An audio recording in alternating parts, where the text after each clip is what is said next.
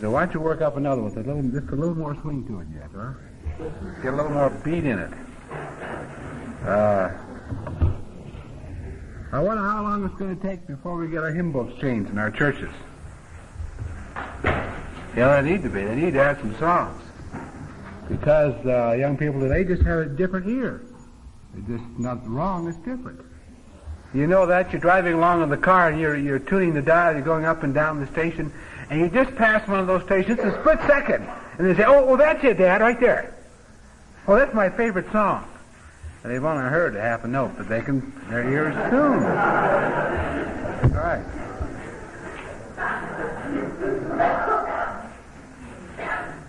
And man, I'm getting to like some of them myself. Some of them, not all of them. I'm still a pretty good old straight. Joe Gornick, who made the announcement, the group, Joe goes to Modesto Junior College out in California, in fact, my old alma mater. And Joe was student body president there last fall. And Joe's a real with it guy. I need this, I didn't use it last night, but I need that big old pad over there, and I'm sure that it'll break my back to get it. And if you put it over here on the right side, that'll be just perfect. And while they're doing that, you are going fishing. I think if you get a little black net, throw a rod, bring it in slowly, and then let it sink a little bit, and then bring it in slowly and let it sink a little bit. That's one good way, right over here, if you would, please. And if they're not hitting the black net, take about a F4 yellow flatfish and troll it deep and slow. And that'll get you some rainbow. Have a good time Wednesday morning. And I love to fish, but not enough to get up at 5 o'clock in the morning. Now, golfers and fishermen are both a little bit, out of it. Because you have to be.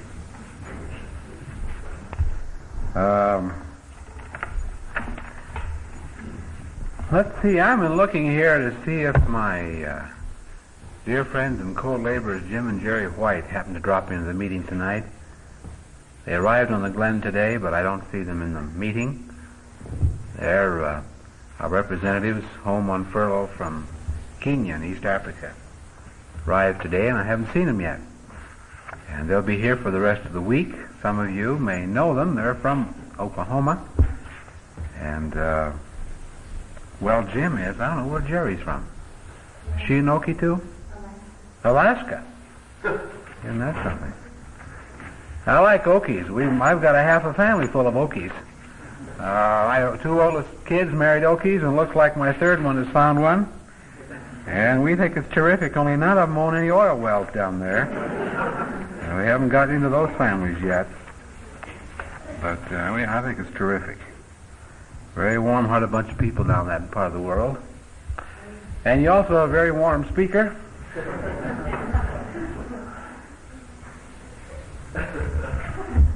I learned that from my boys. That's the way they hang their clothes.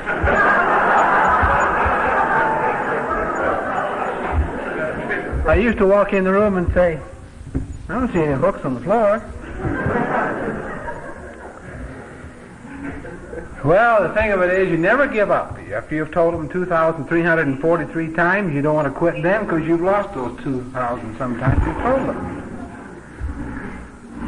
Well, let's get on to the book of James, shall we? The first chapter.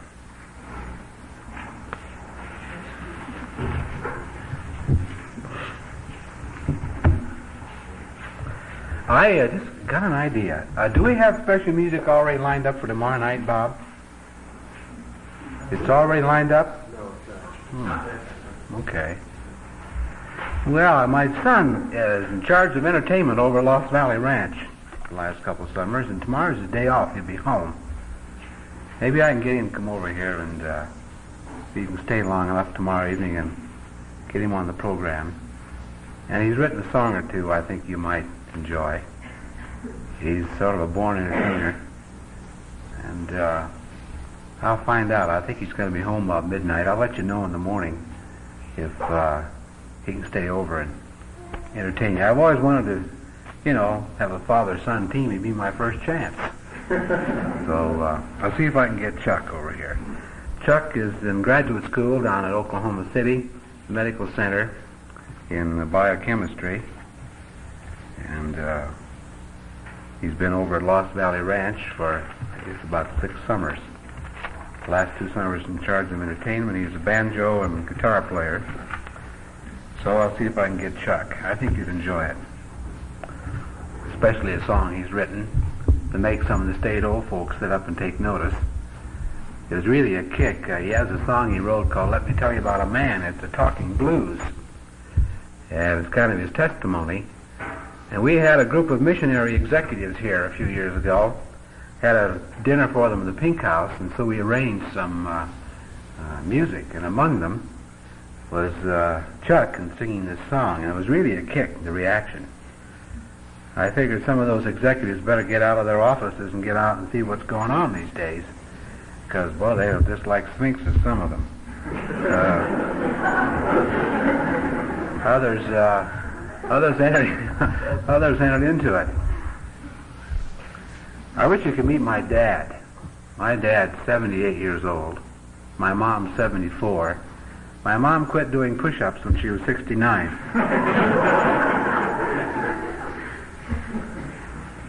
And my dad will say, maybe I'll go to visit him, and I'll say, well, Dad, I need to go do thus and so, and he'll say, all right, well, get with it. And I've got to get with it, Dad. And if he were sitting here right now, you might kind of be a little fidgety and say, son, get with it. So let's get to James, the 1st chapter, shall we? To review a little bit, last night we talked about verses 2 to 4. Count it all joy, my brethren, when you meet various trials. Trials will come.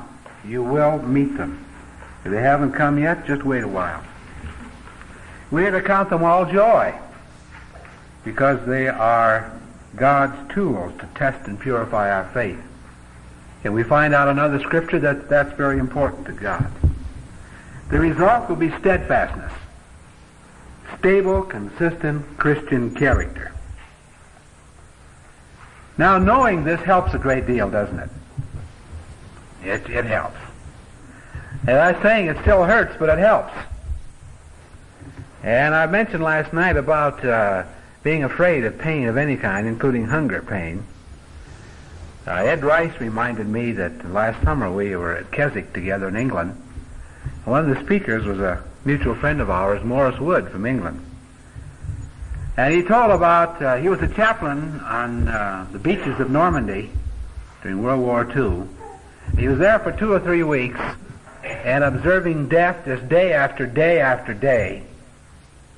And so one day he took out his journal and he said, I wanted to make a note just for the record. I am not afraid to die. P.S. I am dreadfully afraid of being wounded. And I thought that's just about the way it is. I'm not afraid to die. But I am afraid of pain. I'm afraid of being wounded. So, though it hurts, yet it's great to know that there's a purpose. And it's usually just for a season. Sometimes it's a longer season for others, but it's still, God knows what He's about. Then, in verses 5 to 11, he talked about wisdom. How do I act or react during the trials and pressures that come to me in life? We can have wisdom in answer to prayer, in answer to sincere prayer.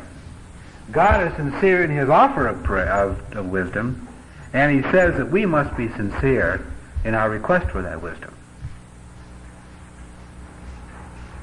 Then he gives an illustration in verses 9 through 11 of wisdom as it relates to one of life's situations, the inequities, the rich and the poor.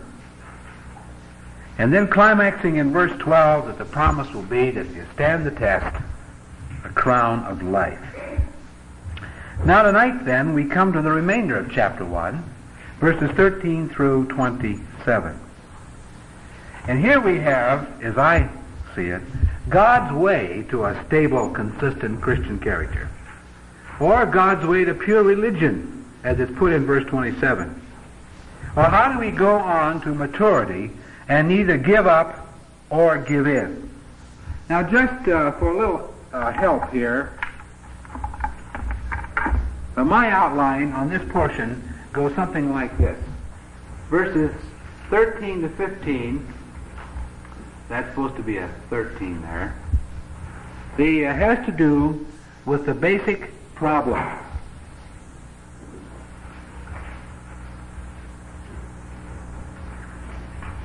And that basic problem is sin.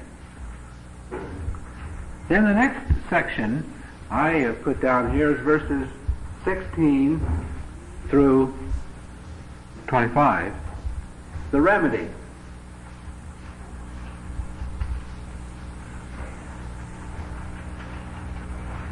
And then finally, verses, 26 and 27? The result or the consequences. And with those three sections in mind, let's read the passage through together, shall we? I oftentimes think if you just read the Bible through with attentive heart, have a word of prayer, you ought to be blessed. So let's at least read the Scripture, shall we? First of all, verses 13 through 15, talking about this basic problem of sin. Let no one say when he is tempted, I am tempted by God. For God cannot be tempted with evil, and he himself tempts no one. But each person is tempted when he is lured and enticed by his own desire. Then desire, when it has conceived, gives birth to sin. And sin, when it is full grown, brings forth death. Do not be deceived, my beloved brethren. Now this is the next section. Every good endowment and every perfect gift is from above, coming down from the Father of lights, with whom there is no variation or shadow due to change. Of his own will he brought us forth by the word of truth, that we should be a kind of first fruits of his creatures. Know this, my beloved brethren, let every man be quick to hear, slow to speak, slow to anger. For the anger of man does not work the righteousness of God. Therefore put away all filthiness and rank growth of wickedness, and receive with meekness the implanted word, which is able to save your souls. But be doers of the word, and not hearers only, deceiving yourselves. For if anyone is a hearer of the word and not a doer, he is like a man who observes his natural face in a mirror. For he observes himself and goes away, and at once forgets what he was like. But he who looks into the perfect law, the law of liberty, and perseveres, being no hearer that forgets, but a doer that acts, he shall be blessed in his doing. Now we come to the result of the consequences. If anyone thinks he is religious and does not bridle his tongue but deceives his heart, this man's religion is vain. Religion that is pure and undefiled before God and the Father is this: to visit orphans and widows in their affliction, and to keep oneself unstained from the world. Let's pause for a word of prayer. Now, Lord, we come to this, your word tonight.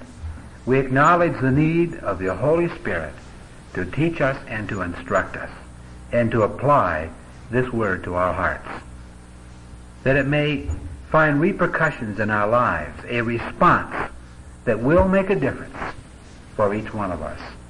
This we ask in Jesus' name. Amen. Now, first of all, the basic problem has to do with sin. And that little section, 13 through 15, has, as I want to just give you a little outline here, the origin, where it begins,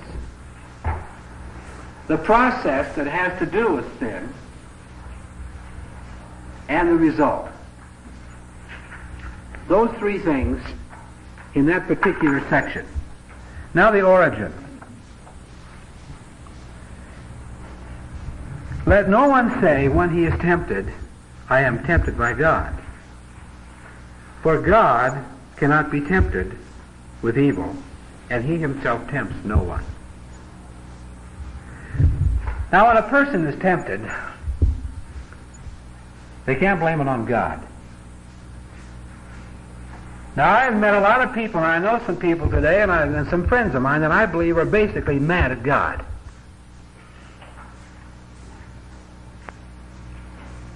They don't love God. Tomorrow night we're going to talk about what is love and how is it applied to God as well as to other people. Or we're blaming God. Now, there are a lot of people today that blame God for their sin because they say, that's the way I was made. I just can't help it. And so I have these appetites, I have these desires, there's only one thing to do, and that's to gratify them. Now James says, look, God is holy. He cannot be tempted with evil. And God is good. He himself tempts no one. I don't know if it's new or not, but you realize, and I realize, that the day in which we live, everybody's to blame except the person himself. There's absolutely past masters today at blaming something or somebody else. We blame God. We blame our parents. We blame society. Or we blame the system. Take parents. I said last night, it's getting to the place where parents can't do a thing but what it's wrong. And I've decided what to do about raising kids. Now, years ago, I used to give the talks on how to raise children. But about 10 years ago, I quit that. That was after the kids got into teenagers, and I quit. And now other people with kids under 12, they give the talks on how. And I'd advise you to do your talking early. You're far more certain of yourself then. And, see, I had another thought on this subject here, and I got sidetracked here. But at any rate, we blame parents. It's my folks. Oh yeah, how to raise them. I decided that we're going to do the best we can, and when they get about 20 years of age, we'll simply apologize to them. Tell them we're sorry. And you carry on from there. Sure. We blew it, we goofed, but you're old enough now, and from here on, whatever happens, that's your fault. Up to now, it's ours, we're sorry, forgive us.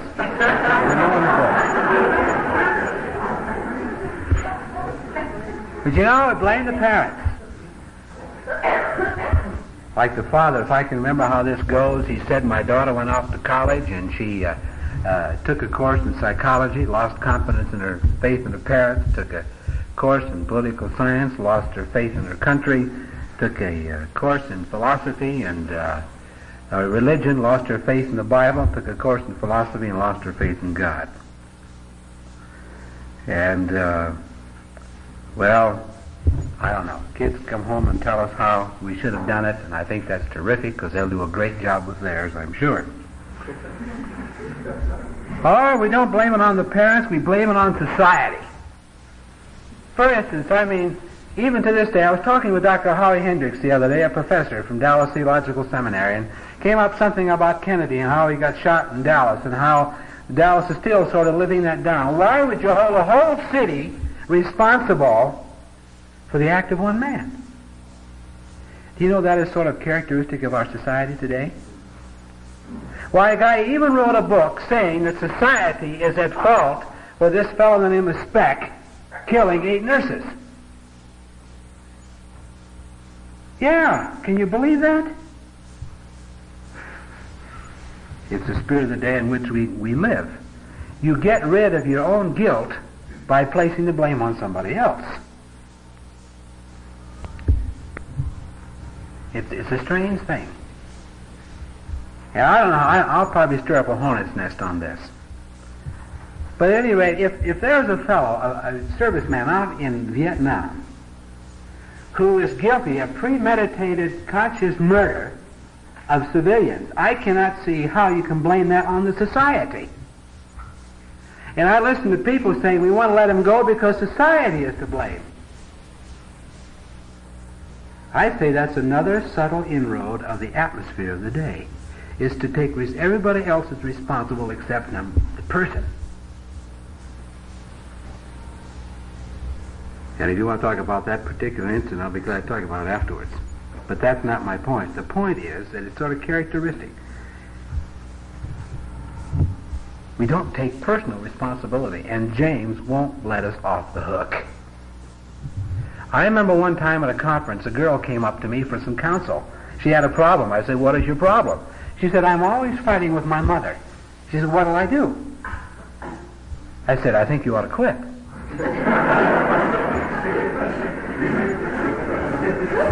I mean, what else would you do? I won't quit. I'm not fighting with your mother. Do you expect God to quit? God's not fighting with your mother. You're fighting with your mother. So to quit. And what else would you expect? Now, don't blame it on God. Don't blame it on your parents. Don't blame it on the society. Don't blame it on the establishment, on the system. There is something called sin, for which an individual is personally responsible. And sin has mucked up the whole thing, hasn't it? It's messed up everything. I went out to Berkeley a couple years ago to try to find out what in the world went on at the University of California. And I went out there and I talked with a professor, Christian man, who said that during the free speech movement of 1964, that later became the filthy speech movement, you had the 2,500 non-students who came into town. You got 300 leftist professors. Then this man served on a committee with the chancellor to try to help them straighten out all this mess. And he said, "You know, I found out later that chancellor lied to us on the committee practically every single day." For instance, he'd say, "I talked to the governor last night in Sacramento, and thus and so and thus and so," only to find out that the governor was out of the state that night. So you got lying, you got the thing from top to bottom. Who's to blame? How do you sort out this kind of a thing? Well, there is something that has fouled up the whole work, that's hit us a terrible lick, and that's called sin.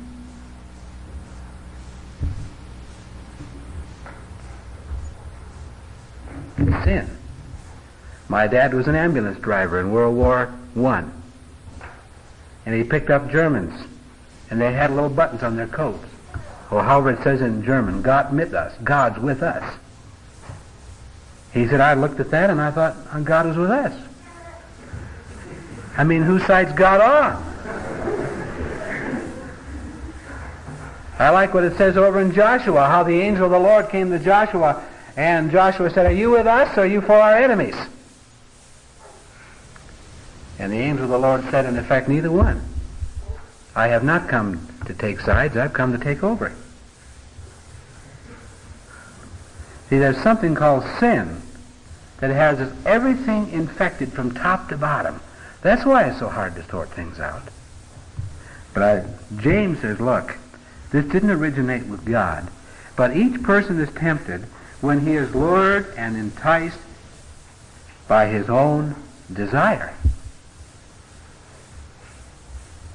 Now, the desire may in itself be a legitimate one, but then it might find an illegitimate expression.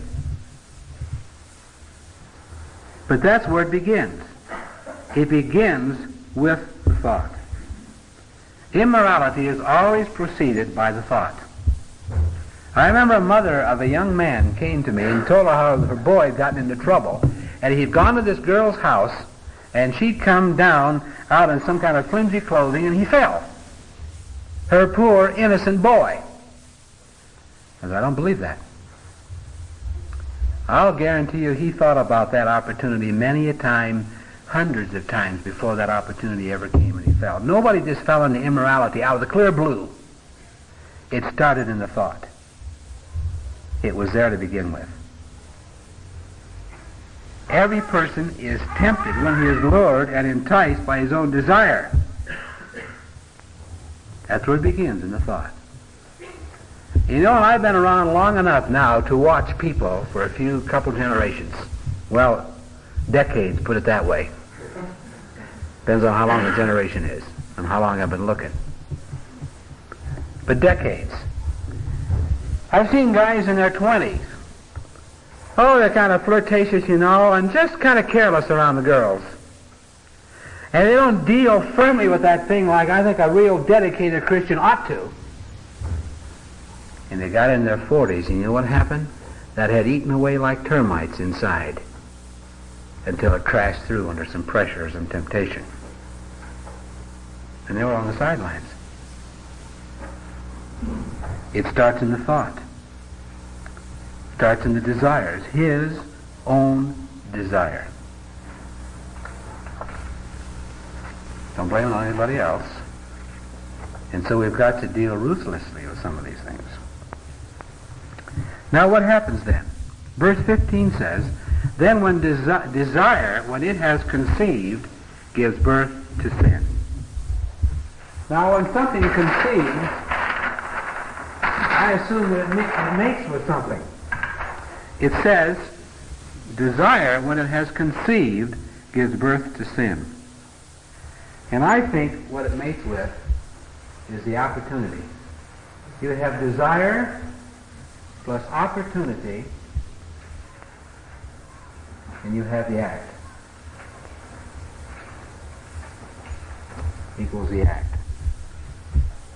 When it is conceived, gives birth to sin.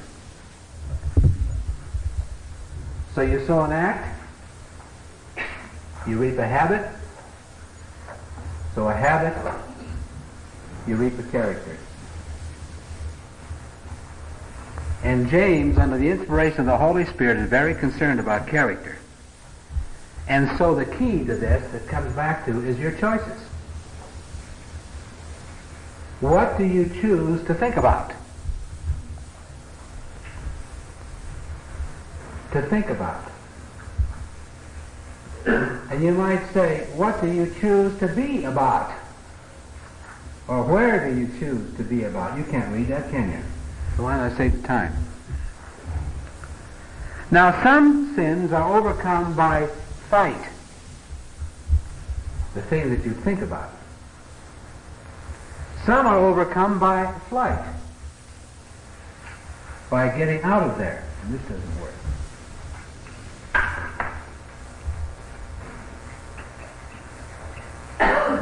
So, by fight, resisting the thoughts, we can eliminate the desire, or cut it way down, or by flight, we eliminate the opportunity. In order to avoid the act. So that's the process he talks about in sin. Desire, mating with opportunity, equals an act. Now the result of that is what? Death.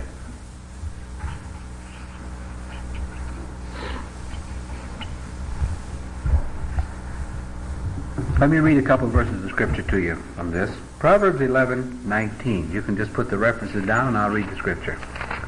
Proverbs 11:19. He who is steadfast in righteousness will live.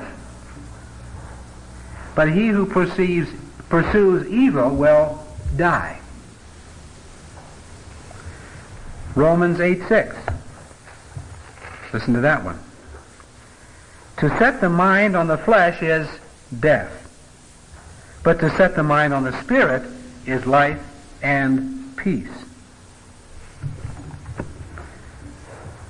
Here in the book of James, verse 12 says that the result of a life that stands up to the test is life. The result of a life that succumbs to sin is death. Now righteousness brings joy. But Hebrews 3:13 says that sin is deceitful.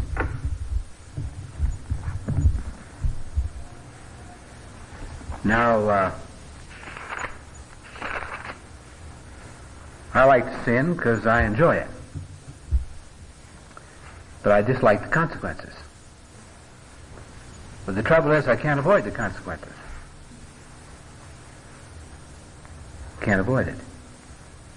3:13, but exhort one another every day, as long as it is called today, that none of you may be hardened by the deceitfulness of sin.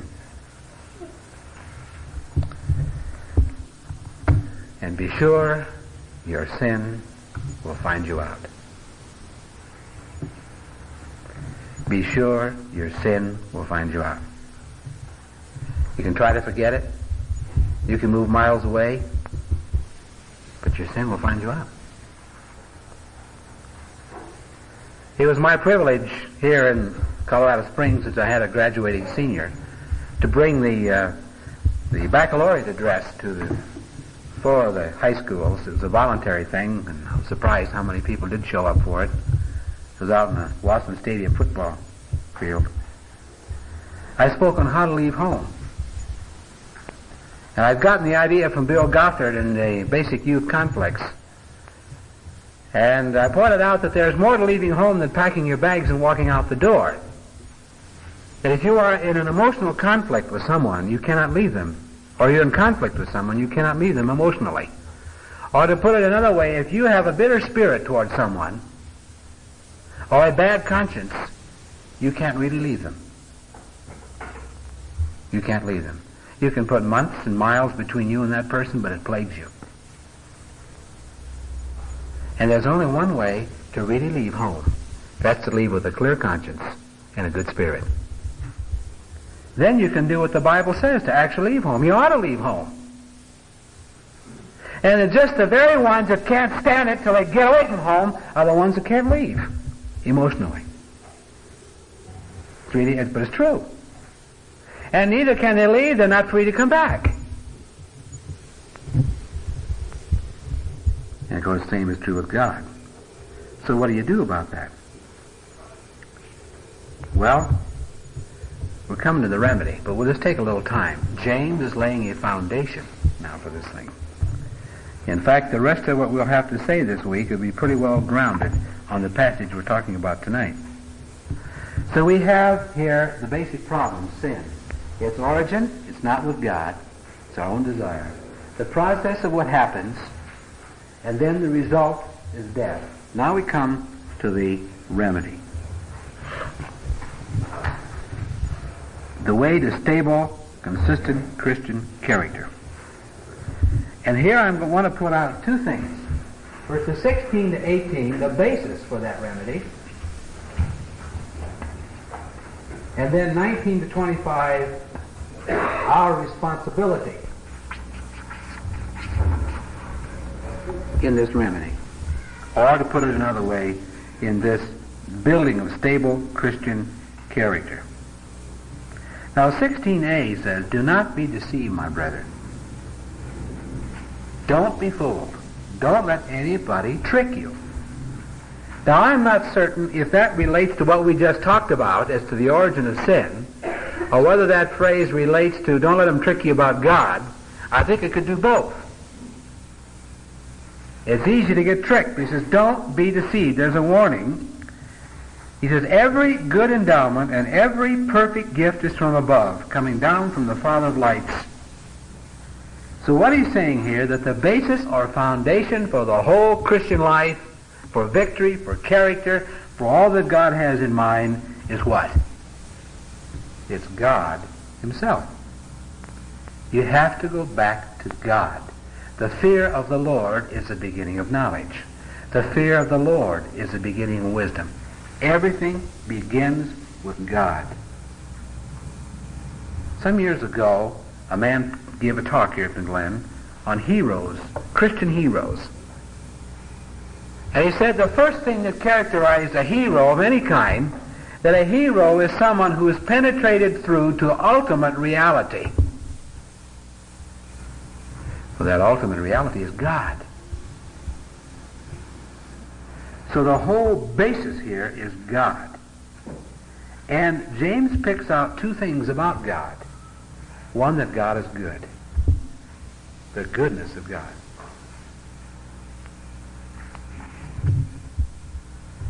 Now that does take some faith.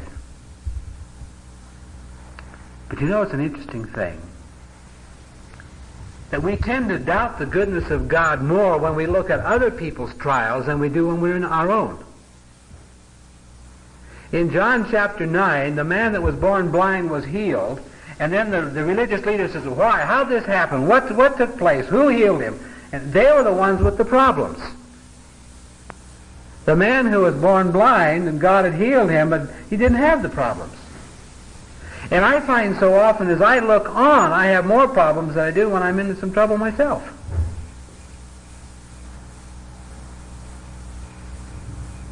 Because there is, in life's trials, when we're in right relationship to God, there is an inner sense of the presence and the reality of God that's as real as this pulpit, as the fact that I'm standing here. It's real.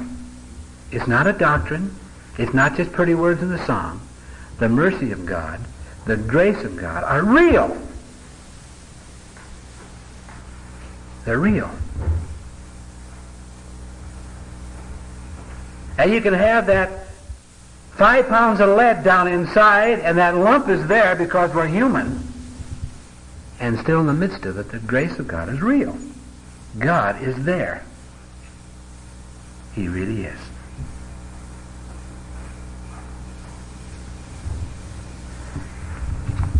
I've got to digress on that just a moment.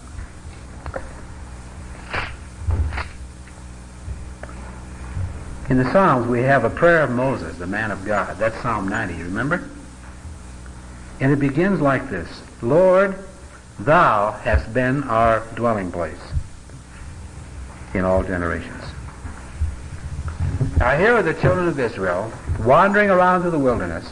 They couldn't take time to build a house or put a fence around it or plant a garden, because they didn't know that whatever that pillar of fire by night or pillar of cloud by day moved, they moved. They might be there 3 days, they might be there 3 months, they might be there 3 years. They didn't know. They had no certain dwelling place. And as gradually the older generation died off, I suppose their cemetery spread all over, because they didn't stay in one place. And yet in the midst of this, what does he say? Lord, thou hast been our dwelling place. We have one certain anchor. There's ultimate reality. It's the place where everything begins, and that's God himself. Suppose all of a sudden this earth disintegrated under us. Where would we be? Suspended out here in space. What's left? Suppose the universe is all disappeared. Is there anything left? There's God. There's God. And God is good, and God is unchangeable. James picks that out. Because all the way through the book of James, he's talking about our fickleness, our changeableness, in contrast to God's unchangeableness. Over in the Psalms, for instance, it says to give thanks at the remembrance of his holiness. Do you ever stop to think why we should give thanks in the fact that God is holy? Suppose God were unholy. Then he couldn't be relied upon, right? Because he might tell you the truth one time and untruth another time. He might feel this way one time and that way another time. But God is not only good, he is unchangingly good. Well, that means a lot, doesn't it? Because if he were changeable, we'd have nothing to count on, could we? We wouldn't be sure about his promises. We wouldn't be certain about anything. So here in this tough life in which these people were living, and all these trials, and that from without, and the temptations from within, he said, now look, God is good, and God is unchangeable. It's kind of good to sit there and think about that a little bit, isn't it? Let that sink in a little.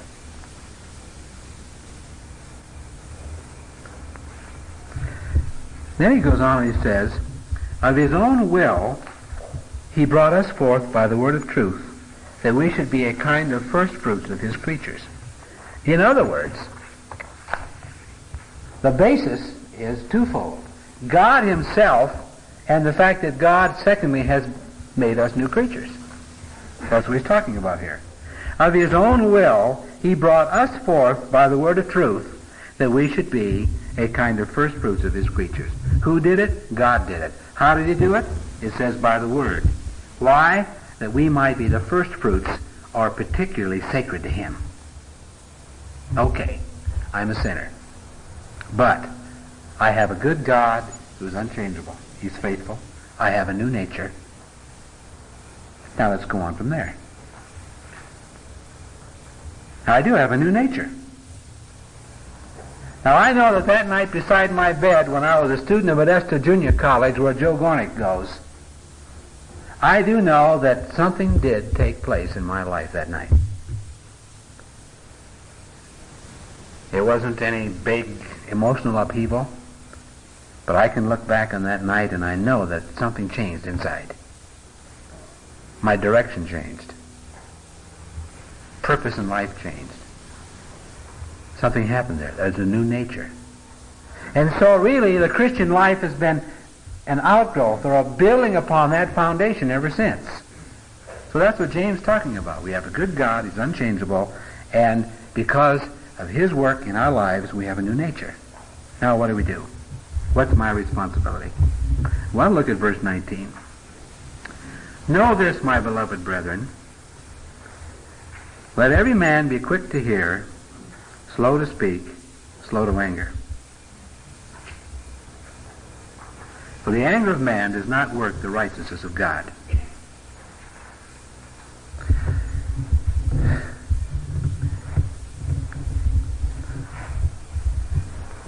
Close your mouth and open your ears. Be quiet a little bit and listen. You're all running around too much.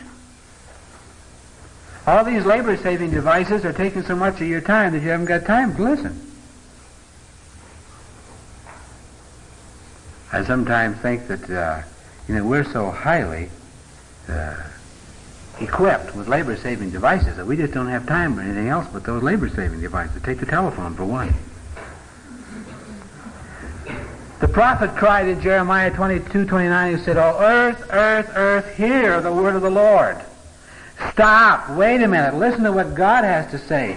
Now that's why you came here, wasn't it? To get off, get away, and to listen for a little bit. Get your perspective clear. I like to tell this story. One day Jesus was talking to a large group of people. And apparently there was a lady in the crowd who was standing there listening to him. And something welled up within her. And she said, right in front of everybody and out loud, she said to Jesus, words to this effect. She said, "Happy is the woman that was your mother." Now, I don't know why she said this. Maybe she never had a son of her own, and she looked at Jesus and she admired him so much. Or perhaps she had a son who was a wayward son, and she wished he were like Jesus. But there she was. She just spoke right up. Happy is a woman that was your mother. Oh, supreme happiness would be to have a son like you. And you know what Jesus said to her? He said, "Yea, rather, happy are those that hear the word of God and keep it." That's where true happiness is to be found. In hearing what God has to say and doing that. That scripture, incidentally, is Luke 11:28. So we've got to listen. Be slow to speak, slow to anger. Now, why does he tuck that in there, be slow to anger? Well, I'm not going to get to the 5th chapter, so I'm going to, I know, unless you all stay over another week. And I hope to get through chapter 4, though, probably not. But the 5th chapter, so I'm going to skip over that a little bit. And cheer up. When you all get your notebooks real full along about Thursday, I'll ease up on this a little bit. It won't be quite so long. But over in the 5th chapter, he's talking about life's irritations. He talks about irritating people, and he talks about irritating circumstances. And in chapter 5, verse 9, he says, "Do not grumble, brethren, against one another," which is what we tend to do when people irritate us. We grumble, we mutter in discontent about them. Then he goes and he talks about irritating circumstances, and he says in verse 12, "Do not swear."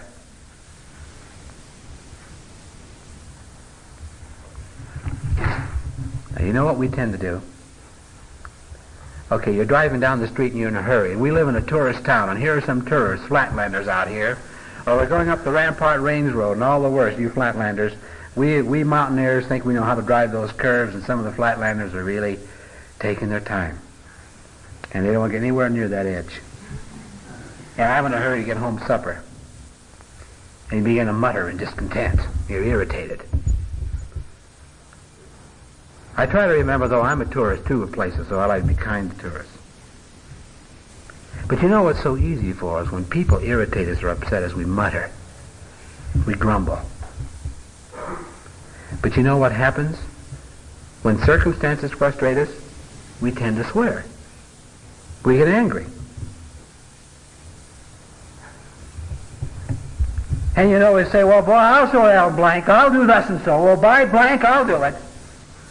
And I'll dare say that 90% of the people here, either under their breath or something in the last year, you may have been mild, you may not have used God's word in vain, but some circumstance upsets you, and under your breath, you said something you never thought would come out of you.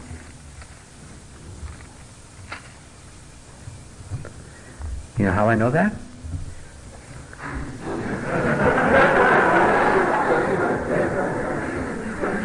Because you're like I am. And I never thought that a 5-pound dog could make me say that either.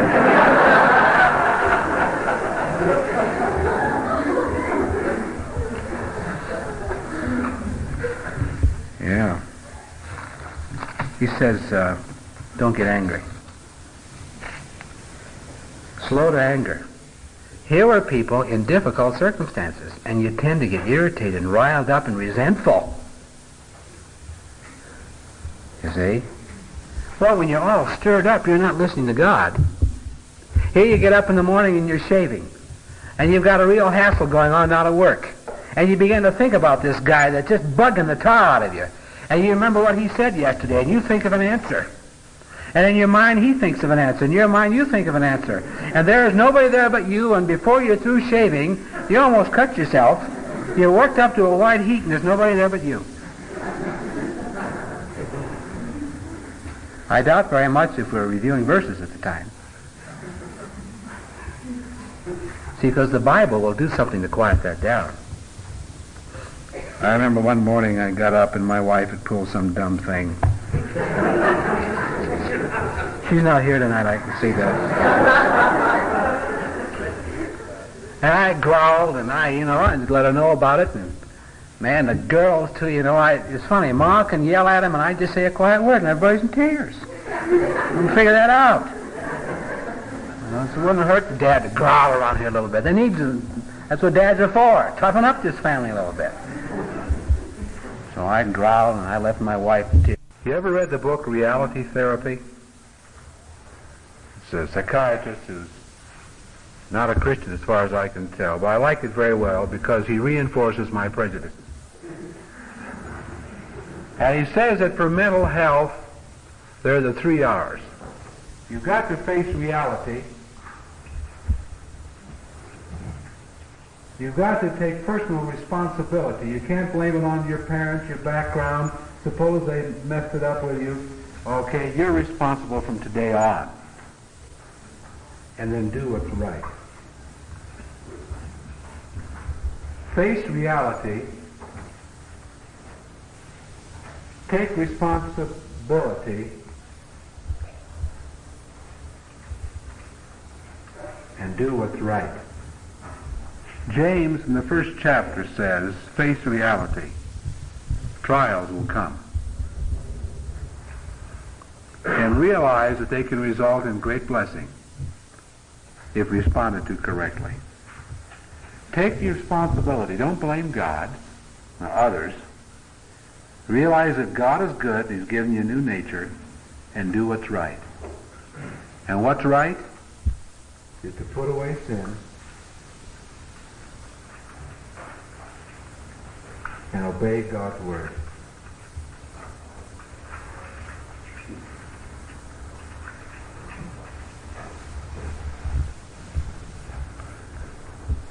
Let's have prayer.